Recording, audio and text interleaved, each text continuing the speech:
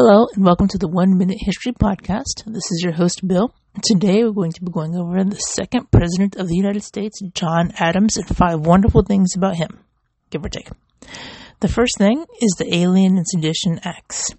And this was a series of acts that made it harder for immigrants to become citizens, allowed the president to imprison and deport non-citizens who were deemed dangerous or who were from a hostile nation, among other things. The second thing is he defended British soldiers after the Boston Massacre and won. Amazingly, he became a founding father after that. He was the only Federalist elected to the presidency and was president during the XYZ affair. When the French requested a large bribe, he refused, which boosted his approval rating, but led to an undeclared war that ended in 1800 with the signing of a peace treaty.